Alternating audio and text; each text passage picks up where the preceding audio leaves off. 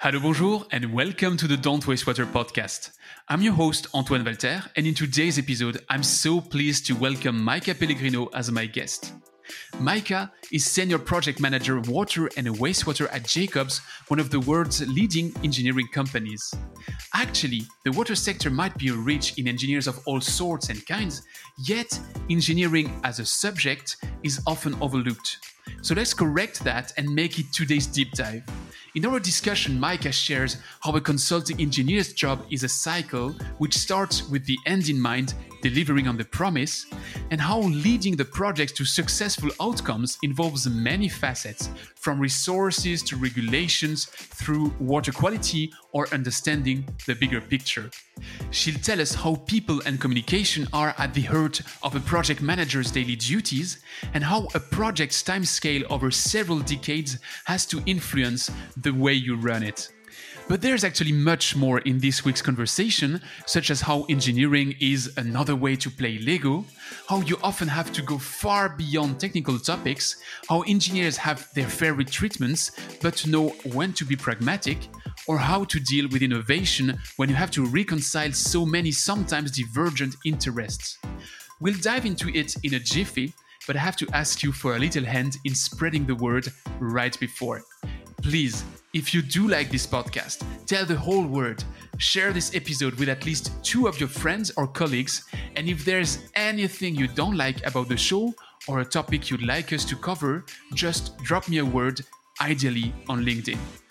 Do it, share it, I'll meet you on the other side.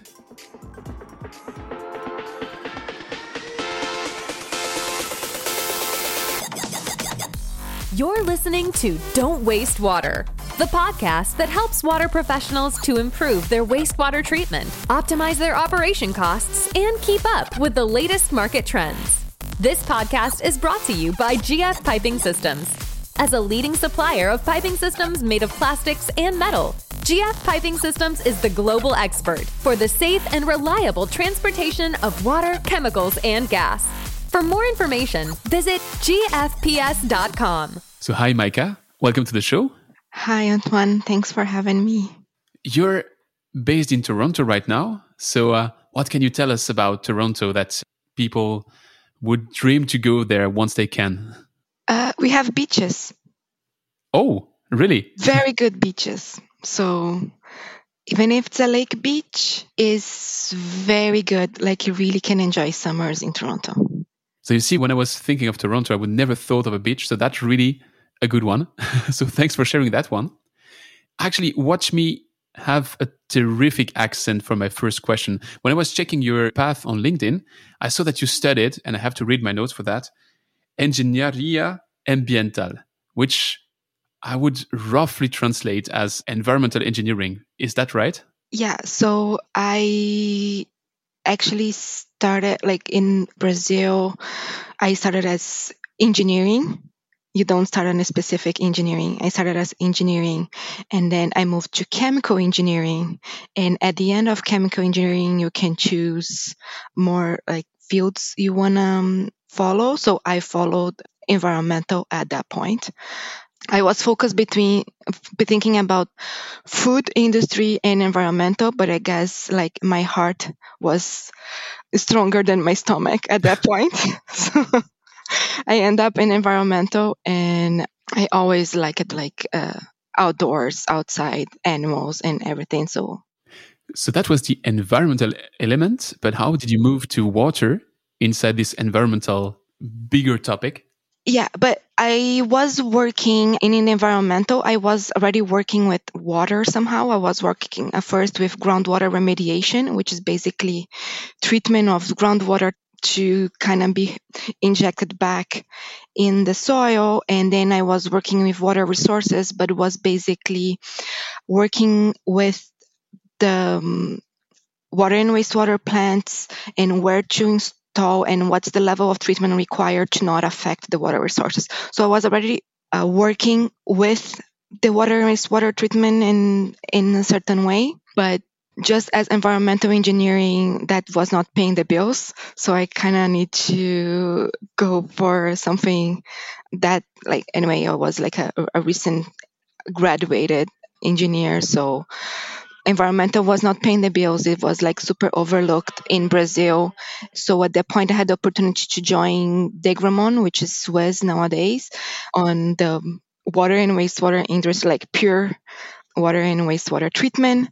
But it was still connected somehow. Like there was like a lot of knowledge that I got gained on my first years that I could apply at Suez at the time. And it just kept going. And so your career inside Suez brought you to Canada where you stayed. So actually we pushed, like me and my husband, we wanted to move out of Brazil just to experiencing something different. And it was good that Suez allowed me that opportunity to continue in the same company and doing the same thing. At the time we moved to Montreal, we thought we would just spend a few years and go back to Brazil, but 13, 14 years after, here still am I. And I don't think we are coming back soon. But anyway, kind of that grow in my heart. So what's interesting here to me is you mentioned that at the time you were working for Degramon, which is an EPC company, basically, if you want to make it simple. And now you're working for Jacobs. What's your role at Jacobs, and how did you switch from EPC to really engineering? Yeah. So when I started at Degramon in Brazil, it is an EPC company. So I was involved on the entire treatment process, I would say, like from raw water to distribution, and either as application engineer choosing like every single step and designing every single step, or as execution engineer as well, like kind of participating on the procurement and going to site, overseeing the construction, commissioning the plant. Like my first 2 weeks at Suez was commissioning a wastewater treatment plant. So in Brazil, I was on the EPC chain. So I was seeing like the way business was done is different. When I moved to Montreal, to Suez in Montreal, here the municipalities are really small. The way business are done is different. Like the EPC does not have much room here, like does not have much space here. So we were basically just delivering one equipment in a treatment chain designed by a consultant engineering. So after a few years, my first few years here, it was actually good because it allowed me to see different process it was small projects, different process, and a number of process. So like the number, like as IPC in Brazil, I got participated maybe to 10 projects. In Montreal, I got participated in 30, 40 projects. So because they were small, like then you get more number of projects. But I was missing to be part of this full chain and the decision make on the pure design before the decision make, like when you do the decision making. So I moved at that time to another consultant company in Montreal because I want to go back to the designing and not just focusing on one process, but like focusing in the entire plant. Now, as in Jacobs, I'm a senior project manager. Design is still my love, like it's still what I like to do. But I think in the water industry, you cannot just be a pure project manager. You need a very broad technical background.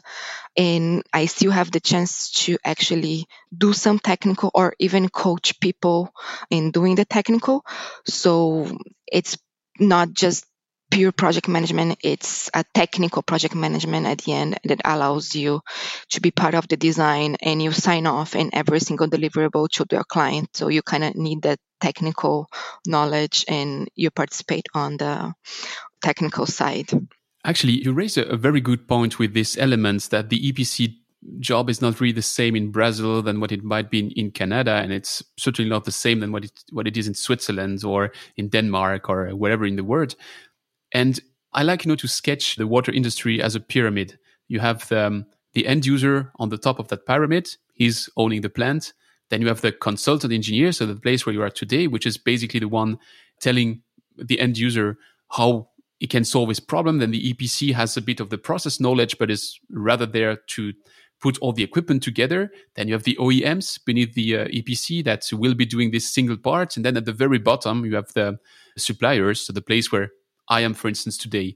I'm sometimes wondering, OEMs want also to go a bit into the EPC world. The EPC wants to do everything and say they can be a one-stop shopping for the end user. And consultants, if you go to the website of Jacobs, for instance, it seems like Jacobs can also do everything. So it sounds to me like the borders between all these words are kind of fading. Is it something which is fully wrong, or what's your opinion there? You are not wrong, and it really depends on where you are in the world and on, like, what's happening. But even if you take Suez, for example, they can be a EPC, they can play a role as OEM, they can play a role as end users because they do operate some plants. So yeah, there is no distinctive line, and I think that's part of the beauty of the industry. So to focus back on what you do today, you're working in a consultant engineering company. Where would you say that your job starts on a project? When do you get first involved, and who's your interlocutor? So where my job starts in the project, Yep, it's a cycle as well, right? So okay, if you take a specific project, where my job starts is actually delivering a good project to a client that recognize your competence, and then he wants you to be in another project coming. So you would be involved in kind of making your client happy at a current project, and then for the upcoming project we would be involved in if the client needs to help out them to tailor their request for proposal, if he has questions or anything like this. And then once the request for proposal is out, I would participate on the proposal itself. And then if you win, and then you start executing the project, but you still kind of have to do a good execution, otherwise you don't get the next chance. So that's why it's like a cycle. So I'm glad to be part of the entire cycle, from the execution to proposal. And when we were talking about the execution, sometimes you have the planning stage, and then you have the design stage and the construction stage. So I also participate in all of these stages for different projects in different time. So it really does give you the entire cycle. Actually, the reason why I'm asking you that is because I was cooking a provocative question. Don't take me wrong here. I don't want to put you in a bad position, but you might be seeing behind me, I have this water treatment handbook from Degremont. And let's say I'm an end user. I take that book, okay, it's 1,500 pages. I have to digest that. It's not very easy, but there's also a summary, so I could go directly to my problem and see the issues. Why do I need a consultant engineer to help me out? I mean, come on, it's water. It's easy to treat, isn't it? It is, if you know what's happening first. But in every single project or every single concern or issue or challenge is very specific, right? It's not about just taking the book and reading. It depends on, you are the end user, you have some sort of knowledge, but first, do you have the workload to do it? Second, do you have all the disciplines inside that municipality to complete the entire project? And other things you have to keep in mind is, do you have all the knowledge about the regulation, about the environmental that's going on? Every single water quality is different. For example, when I was in Brazil, our biggest issue was, not biggest, but one of the turbidity was around 700 NETU. In Canada, turbidity is 0.5 NETU. So there is so much variation in quantity, water quality, the challenge of the environment, even how much money you have for the project, who is your end user, not the operator, but the community, what the community wants, what the community is able to pay for. So you kind of have to get all of this in the table and make it the best you can for that, find the best solution for that project. It's the memento will help you, but it's just a tool. I said it. I mean, it's a provocative question, so sorry, but I fully subscribe to your point. Actually, if I get you right, the thing that's different on every project is the water. There's no two water which are exactly the same. So what is actually the first question you have to raise when you're on a new project? Is it to draw a water sample, or what is it? It really depends on, the projects can be very broad as well. I have worked in projects as like bidding in projects as EPC in Brazil that you don't even have a water quality. So the first thing you go, it's get a boat, get to the middle of the river and sample and do like bench tests and pilot tests. But I think the first question I would ask myself is when you get a call from a client is like, how can I make this work? What's the approach I can take on this project that can lead us to the project objectives that they can make this a successful project? So it's more like how you're going to approach this, and then you use your knowledge to develop tasks as part of this approach, but like how you're going to approach what it makes sense to approach. That's the first question I ask myself. You mentioned the various elements which can be far beyond technical aspects, like how much the community is ready to pay for a treatment, what are the regulations and all that stuff. That's really important inside the decision matrix, I guess. How many different customers do you manage?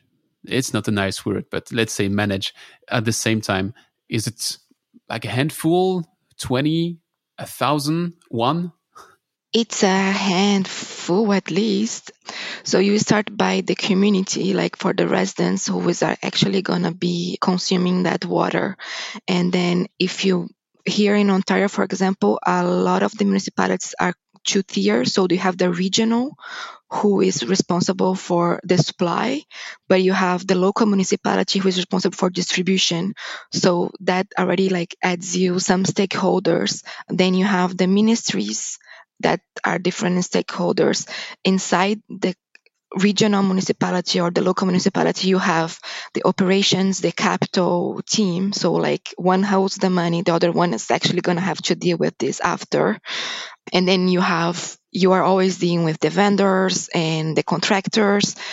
Yeah, it's the number of different people and different interests that you have to deal in every single project are more than 10 for sure. And that's where I always say that's not just like pure engineering, like it's just not the technical side. If you don't have like a soft skills to understand all of this and communicate with all of these levels, you cannot get a successful project done. So what's the most important soft skill you need to deal with a project? It's communication. You gotta communicate well. Communication is the most important thing. And not just send an email. Like nowadays, it's not just email. You still kind of have to pick up the phone. You still have to active listen what they are saying and what they are not saying. You mentioned that you have to deal with the vendors and the contractors. And, I'm not cracking a secret for the people that were listening to previous episodes of that podcast. I used to work as well for Degremont and Suez in the past. And I remember sometimes when I was visiting for the first time, like a large industrial who had to treat his water, he was envisioning big shelves that I would have in my head office. And on those big shelves, I would have a fully blown treatment for his water. And I would just have to pick like treatment and process number 7, number 3, and number 5. I pack them in a container, I send it to him, and he can deal with that. And we both know that's not true. There's there's engineering involved. But on the other end, there's also a certain part of truth here. I think every single vendor or contractor tries to have his standards. And in between, there's this fine line of how much engineering is involved on each project. How would you define that engineering? Is it fine-tuning a standard, or is it more trying to build upon very single step and make it a nice plant? I mean, where would you put the cursor between those two extremes? Engineering is getting all these packages that are on your shelf, and it's like a Lego at the end. Like you have the Legos, but you can build anything you want with that. Like any single person who built a Lego, it's going to look different at the end. The engineering part of it, it's to get the Lego pieces and build what your client wants, what the community needs. That's where the engineering or the consultant engineering enters, like are able to do it, are able to help the client to get to the final project. Let's dig a bit into this one. You mentioned build what the client wants, but let's say the client is a fan of membranes and you think the right treatment is something which doesn't involve membranes. Do you try to fit in your process what the client loves and wants, or do you convince him that he's wrong?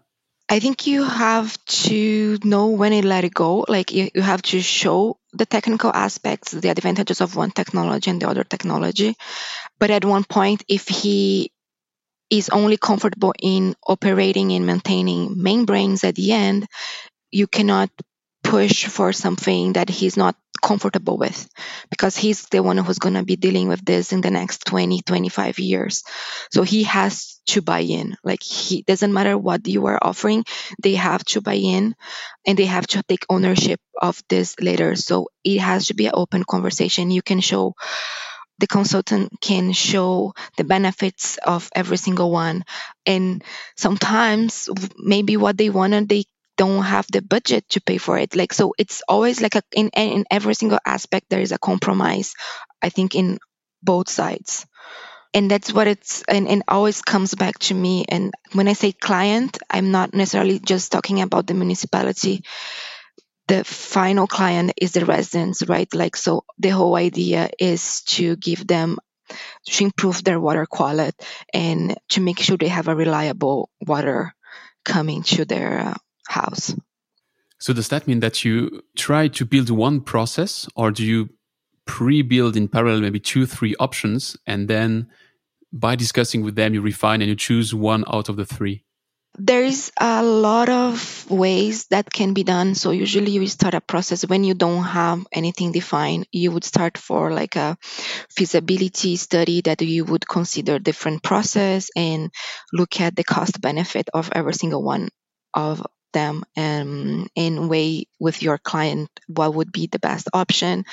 There are some, for example, in Ontario, there are some regulation that allow on your planning, when you are planning for a new project or you are planning to add treatment, or if you're planning for expanding a plant, or they do require you to follow a planning process, which is called municipal class environmental assessment, that you have to take all of this in consideration, and not just it's not what the client wants, but what would be the best for the environment. And environment accounts social, economical, natural, vegetation, animals, the community itself. Like, if the construction would disrupt the community for a long time, maybe it's not the way to go. So all of this aspect is taken in consideration in every single project. So when we say what client needs, it's not like what a single person needs, it's more broad. And yet in the water industry, that's the beauty of the water treatment as well, is that you can have several ways to treat the water. There's not one that works and all the other that don't. There are advantages and drawback for each of them. So, if I'm walking, for instance, in Switzerland and I visit some plants, I bet you I can recognize who was the consultant on each of the plants, because you can notice that there is kind of a favorite way to do things, which is slightly different from one company to another. Which leads me to that question. Do you personally have a favorite treatment? Do you think Jacobs has a favorite treatment, or are you fully agnostic? I think in general, people are not agnostic, and I cannot say Jacobs has a favorite. I think it depends on which engineering at Jacobs you are talking with. I, of course, have my favorite ones. Like, I'm a little bit averse of chemicals. Mm-hmm. And I think, like, if you can treat without, why you would add chemicals, right? Like, if you have solutions that take less, like, why you would add chemicals to a water that is already good? Especially in Canada, like in Brazil, you could not, like, you need them, but in Canada, the water is, if they are so lucky, the water is already good. So why would you add more stuff to it? But doesn't necessarily mean that I'm gonna be able to work only in this type of project here. So you try to avoid chemicals as soon as possible. I get that. Makes about sense to me. But let's say I try to make up a fictive example. Let's say I'm a vendor of forward ultrafiltration. I mean, really try to making something up which doesn't exist, which is difficult. But no, let's take a real example. Let's say I'm a supplier of ultrafiltration skids. And I happen to have a good relationship with you just because in the early stage of a project, you know that I would support you. I would make calculations for you. I would not ask you what's the project, who's the client. I would just help you. Would that influence you? Or would you just keep saying, you're just another supplier? I don't try to trick you, sorry, but I'm just No, curious. I know. I think the relationship is important, but I don't think the decision would be made just because of it. Like, you still have a professional responsibility to offer or discuss with or present to your client the best options. And what's the level of granularity up to which you would go? I mentioned that pyramid, and you are quite at the top of the food chain, if I might say so. If now a supplier of valves or pumps come to you and say, hey, I think I can help you because, if you replace that valve by that valve, it's going to be much better. Is it something you would really consider, or you have all these other stages of the pyramid in between so that you don't have to deal with every single little detail of the plant? I already had to deal with every single detail of the plant, like up to what's the material of this nut you're gonna put. But nowadays, I'm less involved with the little detail. But I think it's important. I think if the supplier or the OEM has something interesting that can make that project better, why not listen to them? But then you just have to be cognizant that you have to weigh the options and see if it's really would improve the project. You're opening a very interesting door here. If I come to you and present you a brand new process, and I have many lab studies that shows it's wonderful, it's nice, it's 30% better than whatever exists, but I don't have a full-scale reference, what would be your position? What do you think is the right position as a consultant? Where do you put, again, the cursor between the risk? Because, of course, I never built it full scale, so I might be just making up my numbers. But on the same hand, it looks interesting. It looks promising. So how do you deal with that? First, I would tell you to go see the municipal clients as well, not just the consultant, because they have to buy, like we were discussing, they have to buy in a new technology. They are the one financing it, and they are going to be deal with this. So they have to have the courage to bet in a new technology, in an innovative technology. And if the supplier or the vendor he has to work like all the ends, not just the consultant, because the consultant alone, he would never have enough the voice not going to be strong enough to get this going by itself.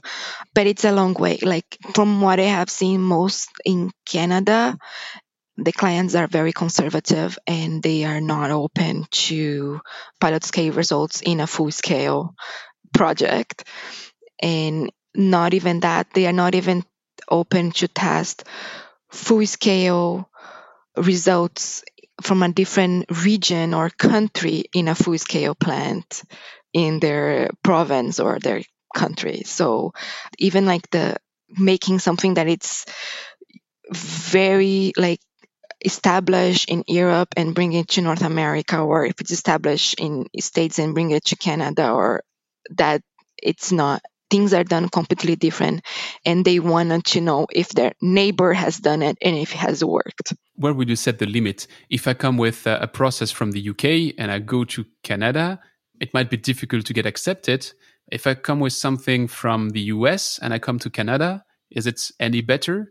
Or does it really have to be from Ontario so that Ontario accepts it? For sure, like US to Canada is already easier.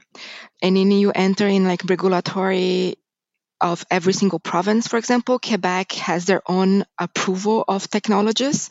So it's not about offering, it's about getting the Ministry of Environment to get that technology approved. So if it's not approved by the ministry, you cannot install, right? Like, first, I think there is more, but there is more harmony, like when it comes to like North America than like the rest of the world.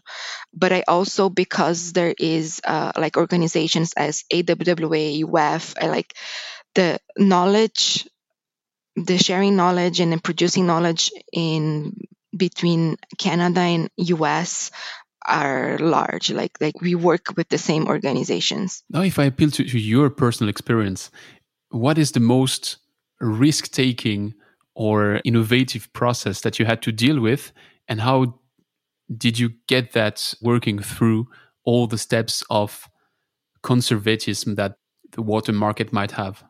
The most innovative one, I guess I haven't seen this project to the end, but I think the most innovative one was the ozone system for Montreal wastewater treatment plant, which is huge, is still in execution. And I was application engineer for the Grand Suez at the time. And we were trying to use the existing shaft, outfall shaft, to mix the ozone with the wastewater. So we were talking about 1.5 meter ejector inside a 20-meter diameter shaft. So like how to build this, how to make it work. So that was really thinking outside of the box, but something that it's not innovative, but I think it's actually old technology that I think it's overlooked by most of the clients is actually any biological treatment, like whether it's for groundwater or surface water. If you add a biological treatment filtration in your treatment line, that can give you more stable water in the distribution system. But since you have less control what's going on, I think usually we get a lot of pushback from the municipalities just because it's unknown, right? Like, you know it works, but you don't have control over it. So it's difficult to trust nature and to say those little biological things are going to eat out the pollutants. And that's actually the beauty of it. Like you are using bacteria to do the job for you. It's way more like energy is way less, chemical consumption is way less, your end water quality is way more stable, and why not? But just because it's less, I feel that because it's less understood, it's less controllable, it's usually not considered. Is it really less controllable? Because you could say that today with the new ways to measure everything, activity, BOD, COD, so many parameters, it might be easier to control than it was maybe 30 years ago. It is easier to control than 30 years ago. And it's very even and how to like right now you can have like ATP count on the plant. Like before you don't even had a range of ATP that would be considered like something like you didn't know what would be the ATP to say if it's the process is working or not. And now you have like guidelines on this, and you can do the ATP count on your own lab. So it is better to control. Better things less controllable because it can be more unpredictable. Like something can get upset, and then you need to recover, and it's doable. But from my experience, it doesn't get that upset. Like it's kind of rare, but people, they have that fear that like, what if it gets upset? What were I gonna do? Like, would you think that might be linked with some, let's not use the big names, but lost knowledge? You know, in the very first episode of that podcast, I was interviewing Laurent de Franceschi, and he was referring to one of the guys that taught him wastewater treatment. And the guy was watching the sludge basins and would tell you, the sludge index is at 17. And then you could do a chemical analysis and that would be true. When nowadays, maybe those guys really passionate about that job are retired for 2 decades now. And maybe there's a bit less sexiness and attractiveness to this industry, which means that not all profiles are attracted to operating a dirty and smelling wastewater treatment plant. Do you think that plays a role, or is it really?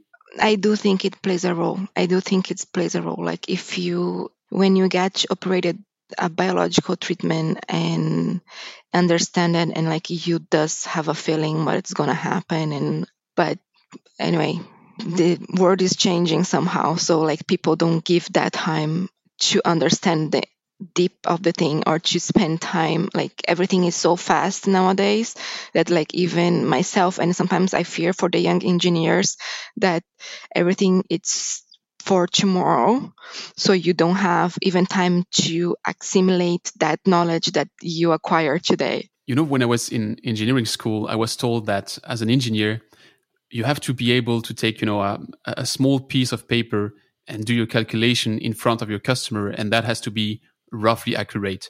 But I was told that, but I never used it, in fact, because everything nowadays can be automated, made by a smartphone, made by a computer.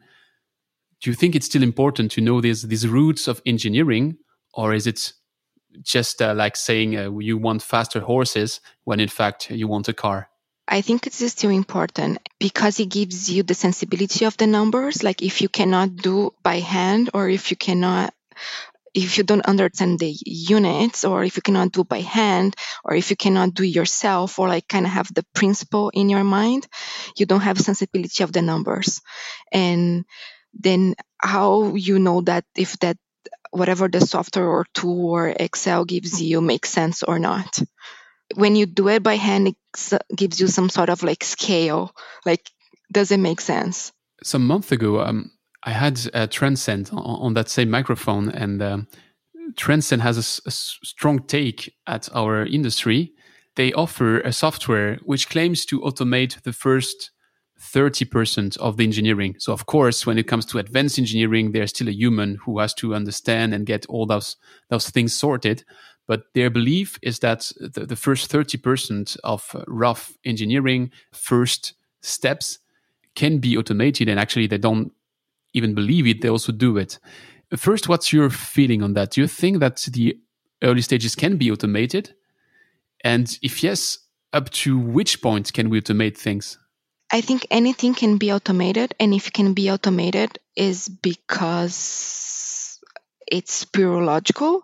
I think the part that it's still there before you automate it, or even to read the results after of the automation, and that's engineering. Like how, like to be automated, you need to feed with data, and that data that you got from your field trip, that you got from talking with the client, that you got out of for like water quality analysis, anything like how you feed and what of the range you are going to use, that cannot be automated. And how you like make that project specific for that location and for that particularities, that cannot be automated.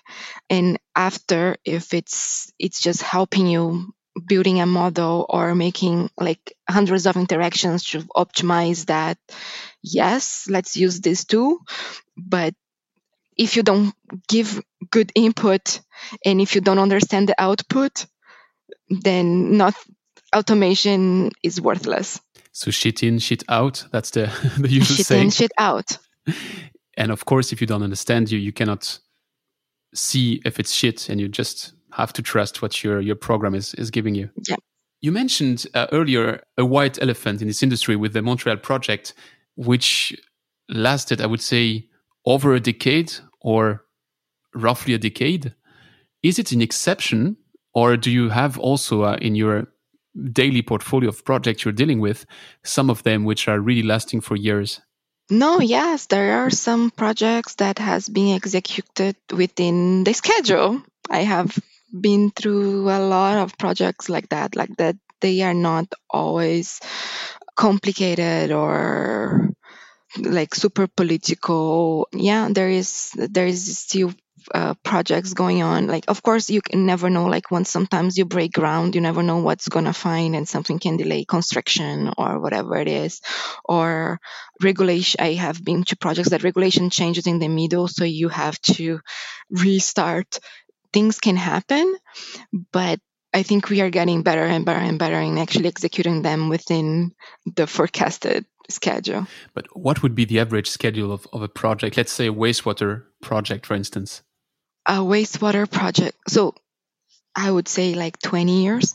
And why I'm saying this? Because if you everything starts at the master plan level, like how this community is going to grow, when I'm going to need this wastewater plant, how much water they will be consuming.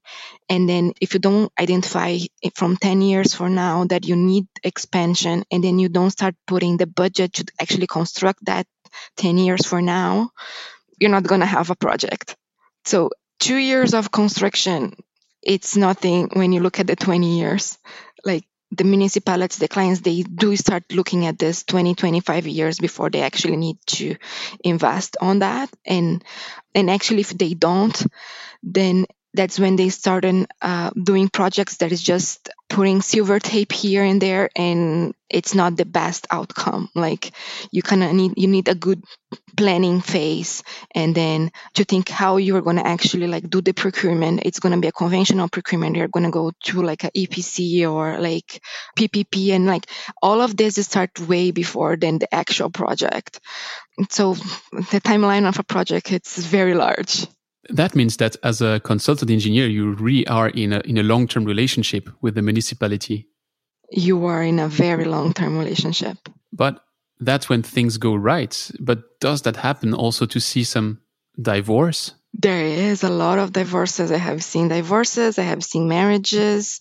And if you want to keep married, it's like any sort of marriage. You have to do your best. You have to listen to your client. You have to be reasonable and know how to communicate with them. How do you deal with the children if you divorce? Because basically all the plans, you are an external brain. It's hard to continue to work if you don't have a brain. Yeah, you find a way. There's always a way. You bring different brains. There's always a way. Okay, I had never thought of that, but this 20 years timeline that you mentioned, it's a huge commitment between a municipality and their consultant, and it builds on a lot of trust. And the municipality not necessarily needs to carry the same consultant and over all these years. And sometimes there are some consultants that just do the planning phase. There are some consultants that are more focused on the detail design construction. But if every single one of them do a good job, then it's easier to pass the stick between one to the other. I have seen, like, if things are not documented well from the previous consultant, sometimes you kind of have to start from scratch or like kind of rework somehow, because you kind of have to make sure that if it's not documented, you cannot know if it's the best way to do it. And since you have a responsibility to know how it's going forward, you have to double check. So that happens. I have to be cautious of your time as well. So sorry, I'm always the one who asks too many questions, but I still have two in this deep dive that I would like to raise to you. The first is, what is the thing you've learned the hard way in your job as consultant engineer? I would say it's that the political behind the project, like there are things, usually water and wastewater upgrades in municipal treatment plants don't bring votes, right? Like the residents don't know what's happening. The community doesn't know what's happening. So the budget is very limited.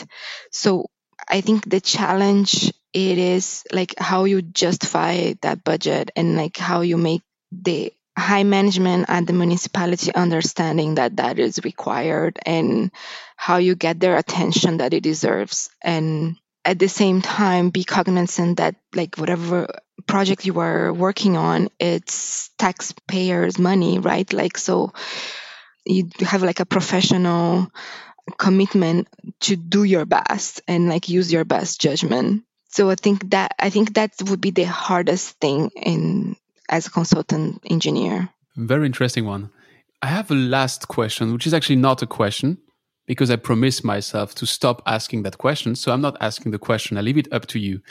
But we have a 85-15 gender quote in the water industry between men and women. And I'm just wondering, as I said, I'm not asking the question because I find it quite unfair for every woman I have on that microphone to have a strong opinion on that. So I don't want to push it more than it should. But do you have a strong opinion that you'd like to share here? Or shall we just say that we are two water professionals and our gender has nothing to do with the discussion? I would like to say that gender has nothing to do with discussion, but I still see a lot of business being done because people are more comfortable doing business between the same gender. They find a way to have a easier conversation, an easier talk, easier communication. So I still don't think a woman has equal opportunities. But as a woman, I think that the gender discussion has to keep going in general, not just on the water industry. Like, we still don't have the same opportunities. And for the water industry, I wouldn't expect a 50% ratio, just because I think sometimes don't interest women as much as men, like the construction part of it, but the important is just to have equal opportunities. And do you think you have those equal opportunities today in Canada, for instance, which I would imagine as a forward-looking country? I would say Canada is... I think it's different from Brazil, but I'd not necessarily say it better. For example, from my experience in both countries. I have worked some in US as well. They all have, at one part of the chain, one of them have different concepts or like different inequalities. Some, I think here, as in the office, you probably have the equal opportunities, but maybe not on the field. Or like, I don't know how actually, but like when I was on the field in Brazil, I was actually find that I had the same opportunity, but not necessarily in the office. Okay, so the other way around. So I think it depends on where you are and where the country you are. There's still room for improvements for sure. Again, I don't expect 50% ratio just because women have like different preferences in life, but just that don't make that a no. All clear. If it's good with you, I propose you to switch to the rapid fire questions. Sure.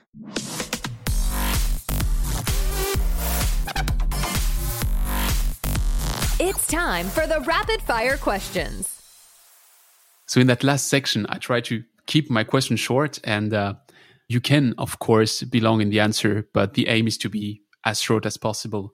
My first question would be, what is the most exciting project you've been working on and why? The most exciting project I'm working on right now, it's called Groundwater Treatment Strategy for the region of York in Ontario, where Yorking is investing to improve the water quality for the residents, that it's most groundwater water with lots of iron manganese, and we are finally moving to treatment removal of this iron manganese, which would improve the water quality for the residents, like in a way that it's unprecedented. Not like it's what they deserve at the end. Like, nobody deserves to open a tap and have like orange water. That's a good one for sure. What's your favorite part of your current job? My favorite part is brainstorm concept designs. How much of your job, what percentage would it be that you do those brainstormings?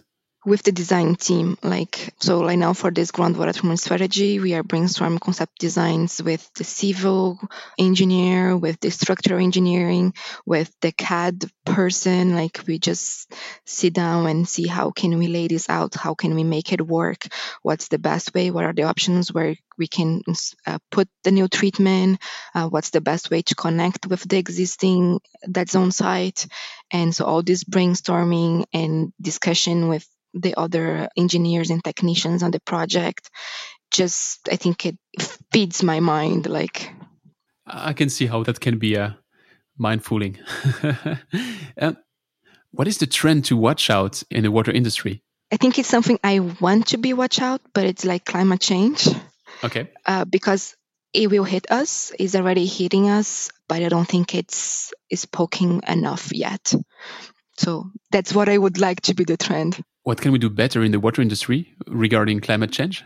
There's two ways of looking at. One thing is having a design more sustainable to contribute with that, like in the long term, but also considering that the storms are going to hit us more often, like that anything can happen. So when you're doing the design, you do have to take more in mitigation aspects and not just, like it was here for 20 years, never happened anything. Now it's going to start happen. Like, so you have to consider mitigation in every single project. And I would like to see more sustainable designs coming up for the long term. But I don't think there's a financial issue with this, and like how usually this is more sustainable designs lose on your cost benefit. Then I just question myself, is the aspects or the criteria used on the cost benefits that has to be revised to take that in consideration. Usually we are in a strongly regulation-driven industry. So if regulation is not helping, it's difficult to come up with the good pupil that wants to do better than the others. Yeah, and it's not the consultant or the local municipality that's going to do this. It kind of has to be pushed from the government. So regulation. And anyway, I hope that's what we have to watch out for in the industry. Do you have sources to recommend to keep up with the latest trends? I do like to, besides the North American sources, there's like AWA, WEF, WRF. I'm always reading an online magazine that's called Water Wastewater Treatment Online from UK, because I think Europe in general, they are way more advanced on more sustainable construction or more like resilient construction, or even like more like emerging contaminants. So I do like to read a lot of European magazines or like references. And last question, would you have someone to recommend me to invite on that same microphone? Yes, I would recommend someone that it's completely different maybe from whoever you have ever interviewed.